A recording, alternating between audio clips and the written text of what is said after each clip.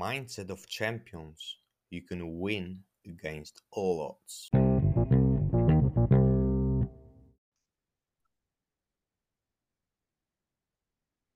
Hello, everybody. Welcome to the Mindset of Champions podcast. Today, I have a special guest, a professional, or I should say former professional rugby player, and right now one-to-one coach for professional athletes who are about to end their sports career and transition into life after sports. Sam Smith. Sam, thank you for being here. Welcome to my show. No, thank you very much for having me. I've been looking forward to it since you kind of got in touch a couple of weeks ago. Fantastic. Well, I'm glad we finally made it. So Sam, can you tell us about your sports career a bit more so people get to know you and they will learn about what you've been doing and what your successes are? Yeah, so I started playing rugby when I was 13. I was quite late to the sport, but it was probably because I was being a bit of a rebellious kid. My dad played rugby for Wasps and for England, and I did what most kids do and thought, well, if my dad likes it, it must be rubbish. So I kind of tried every other sport under the sun and realized that actually I was rubbish at all of them. So eventually I gave rugby a go, and yeah, it went well. I got when I finished school, I got signed for Harlequins, and I think I spent about 7 years there. And I was lucky enough to kind of be there in a really good era where we won the LV Cup, the Amlin Challenge Cup, and the Premiership. So yeah, to be a part of a really sort of successful team was such a brilliant experience. And then in 2014, I moved to Worcester Warriors and played a year there. And then I got injured in the pre-season. And then I spent a year rehabbing. And then I had to retire at the age of 26, which was obviously really rubbish and Yeah, well, not. it's quite early, yes. Yeah, it wasn't part of my big life plan. Let's put it that way. Well, so it was definitely something that came suddenly, something that you didn't expect. Well, and it's difficult. Well, I've spoken to many athletes and just transitioning from sports to the life after when they know they're going to finish career, it's difficult itself. But being injured and having chance to play for a good few years and suddenly everything stops, that must have been really painful. How did you deal with it? How did you transition from being pro athlete into life after sports? Let's call this. Yeah, I think you used the correct word of painful. I think that could quite easily summarize that whole experience. I guess I was quite technically on paper, I was quite well prepared for it. I had done a politics and economics degree whilst playing. And then the year that I was rehabbing, I spent most of it working on opening up a coffee shop. So my kind of career, I retired in June 2016, but in April of that same year, I'd signed a lease on a coffee shop, and I then opened that in October. So I think on paper, from the outside, it looked like I was fine, but I was far from fine. I really was struggling with a loss of identity. I think when people ask me what was my biggest concern or fear or pain point it was that kind of loss of identity. I'd been Sam, the rugby player, pretty much since I picked up a rugby ball, and it, without realizing it, my whole identity and self-worth was really wrapped up in being a rugby player, and I felt like that was the only real value I could bring to the world. So when that was kind of taken away from me, I really felt pretty worthless, and I didn't know who I was as a person because I'd kind of become this person to be a rugby player and be successful in professional sport. So yeah, the transition was really tough. Whilst maybe on paper it looked good because I was becoming an entrepreneur and starting this business and stuff. But yeah, I think behind closed doors, it was some quite dark times. Well, I can imagine that because it's quite common among my clients here that, well, technically everything looks good. It's perfect. Whatever changes are, people tell them, well, you are lucky because you have this, you have that. Yeah. But what happens in here and what happens in here, it's something that people don't see. Yeah. How did you deal with that then? No, I think you're so right. And my experience of it, showing emotion as a professional athlete was viewed as a weakness. So I think I'd spent the last 15 years practicing not to show my emotions and not to listen to them. And it was all about being tough and brave and alpha male, which is really not me. So yeah, that was in answer to your question. I didn't cope really, I think would be the safe way of answering it. What happened is I used the coffee shop and starting that business it was a really good way to distract myself from how I was feeling. And I threw myself 110% into doing that, which kept me distracted for a couple of years. But then it got to the point eventually where I realized, I think it was after we opened our second shop, I realized that the growth of the business that I'd been chasing wasn't giving me fulfillment, and it wasn't giving me what I had hoped it would give me. And when I came to that realization that this big goal I'd been chasing of opening a second site, it just left me feeling more empty than I had before I was chasing it. I guess my kind of world came crashing down, and it forced me to go. I ended up working with my own coach, and working with him really did sort of saved me, and it changed my life. And fantastic. That was probably about 4 years ago now. That's great. And I need to admit, anyway, you had great distraction, because for many people, well, the most popular distractions are alcohol and drugs. That's what people usually use when they don't cope. Yeah. The most popular that I come across is alcohol, then drugs, and then the third one is sex. Yeah. That's what people get into to get distracted. Well, you went into business. Yeah. Well, I think if I'm completely honest, I went into business, alcohol, and drugs. So I had the holy trio of distractions, but the three of them combined led to burnout and just hitting rock bottom. And that was, when I was lucky enough. I think I really believe the universe meant for me to meet Hugh, who was my coach, because he was a regular customer at my coffee shop. And I'd got to know him over that 2 years. And he had obviously probably from the outside seen my decline. And all it took was one day for him to ask me how I was. And when I just kind of brushed it off with a really sort of standoffish answer, he said, "No, really, how are you?" And that was the turning point for me.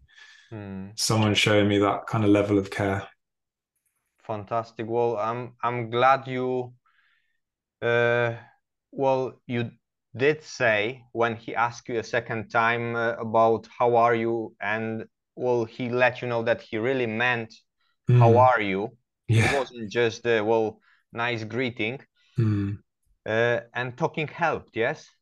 Yes. Yeah, definitely. Well, listen, everyone, it is really working. We have a living proof in here that talking helps, also for guys, because I know for women it's different, they talk more. But us guys, we don't like to talk about problems that we will come across. We don't like to talk about our world falling apart. We just want to keep the great, perfect picture outside. And we find it very difficult to trust. You trusted, and your life has changed. Yeah. Fantastic, Sam. I'm really glad to hear that. Talking to someone about what you're going through was, we can say, the tipping point. Definitely, yeah, without a shadow of a doubt. Tell me what happened then. How it started when you started to work with coach, when you started to work one-to-one with someone. It was the momentum of my life changed very quickly, and it didn't take long. He has a saying which I absolutely love, is that just because you have a really complicated lock doesn't mean you need a complicated key. And that's always stuck with me. And I plagiarize it all the time with my own clients.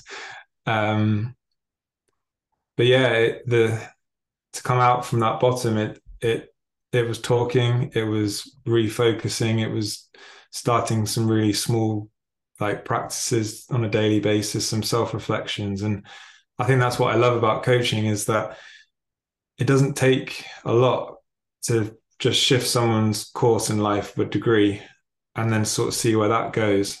Yeah. And suddenly you look back 6 months later and you're in a completely different place, but it only took a little step at the beginning. And yeah, that's what gets me excited. I think we as humans, and it's been my experience of, oh, I feel horrendous, or this is so bad, this thing has happened, that we just instantly think that we need a similarly miraculously good thing to kind of counteract that. But I really don't believe that that's the case. No, It we can just be a need to simple change act. one little thing and see how it unfolds. Yeah, 100%. Fantastic. Well, so if you were about to talk to someone who's overwhelmed, who's stressed, who cannot cope because of, well, whatever reason, because they are different reasons, what would you recommend to this person?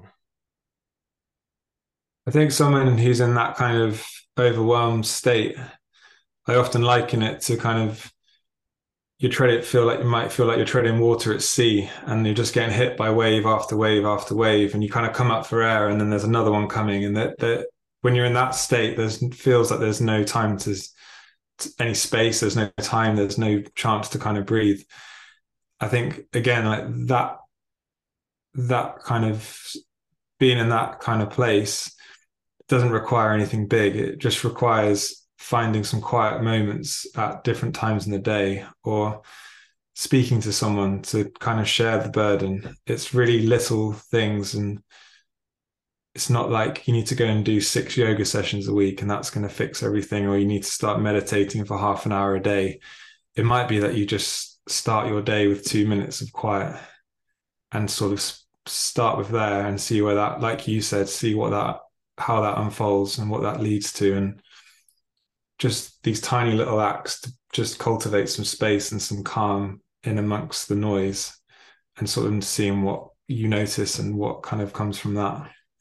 Fantastic. Fantastic. Thank you very much. That's important. And I hope, well, everyone who listens is going to remember that, because that's the start. And it's important to remember that everything starts small and grows. Yeah. That's just the way it is. But well, you've moved on. You and your sports career, you had the coffee shop. What actually are you doing right now? It's a good question. I ask myself that a lot all the time.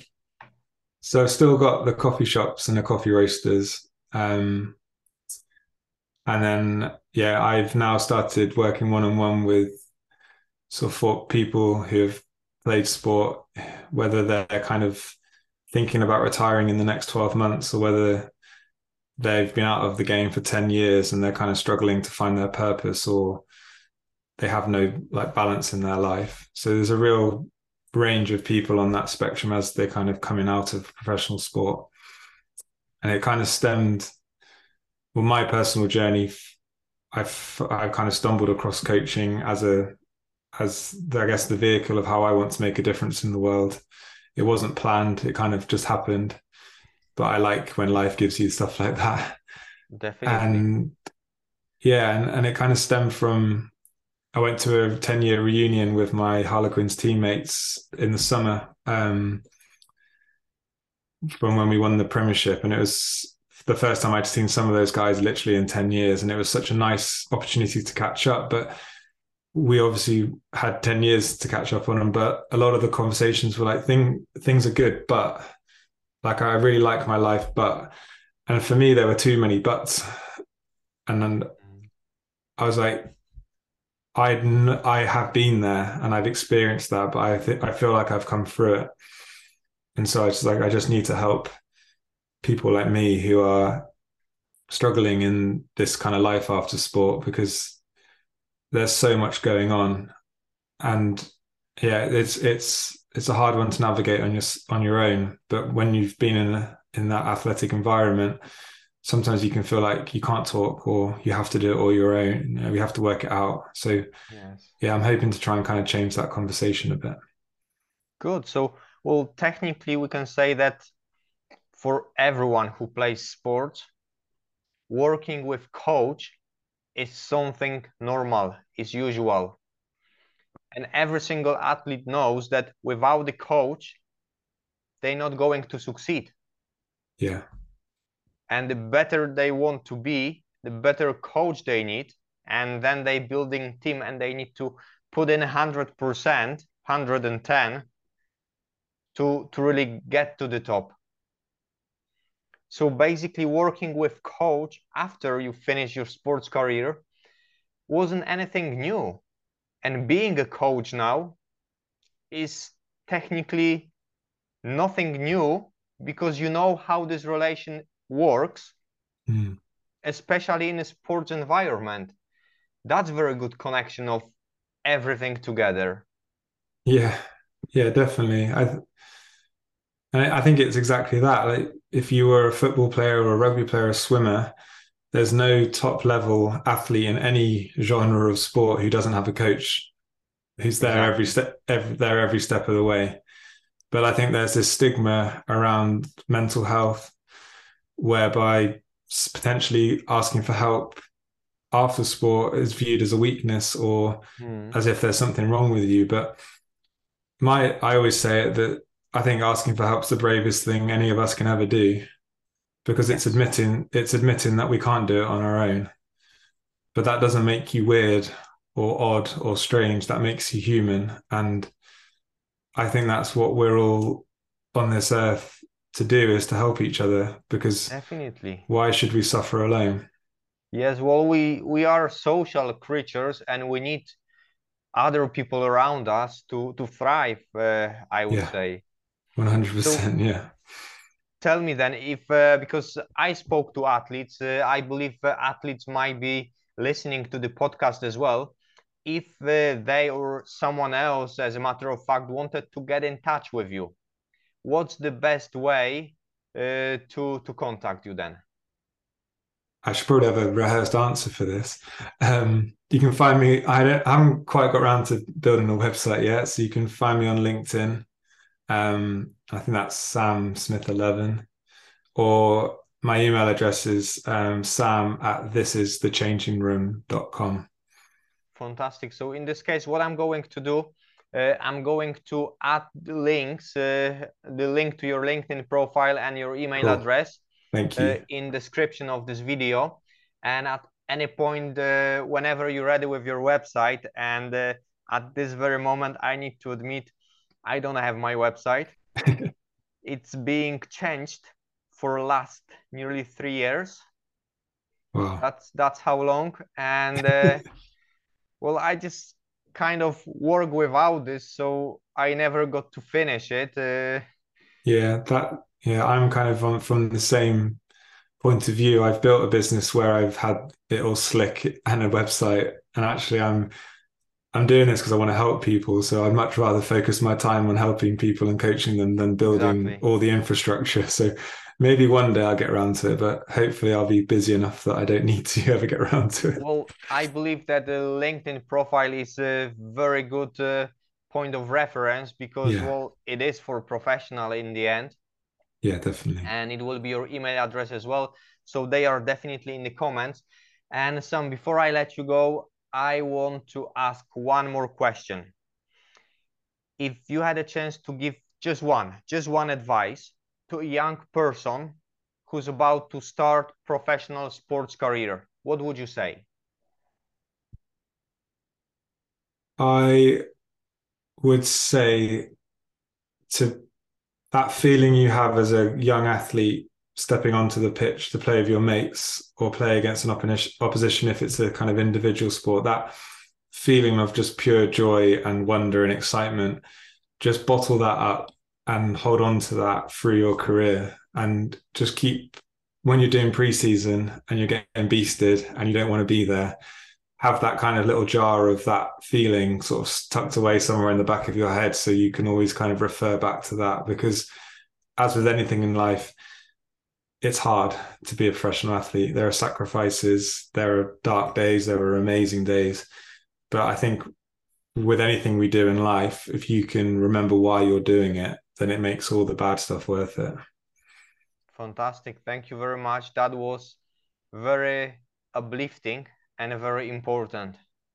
Yeah, thank we you. do sometimes tend to forget about what we really want. The end of our actions sometimes is being forgotten because of everyday's hustle. Yeah. And it's good to remember that. Thank you very much for that, Sam. Thank you for sharing your story, because it is inspiring story. Thank you for opening up and telling us your very personal past. I believe a lot of people went through it, but they didn't have a chance to open up and talk about this. Maybe now they will. And once again, thank you for being on my show. I do appreciate it. And I hope I'm gonna have a chance to meet you again and share another story or some good pieces of advice with my listeners. Thank you very much, Sam. Thank you, Michael. Thanks for having me on. Cheers. Thank you. Bye. Bye. Thank you for listening, and see you next week in the next episode.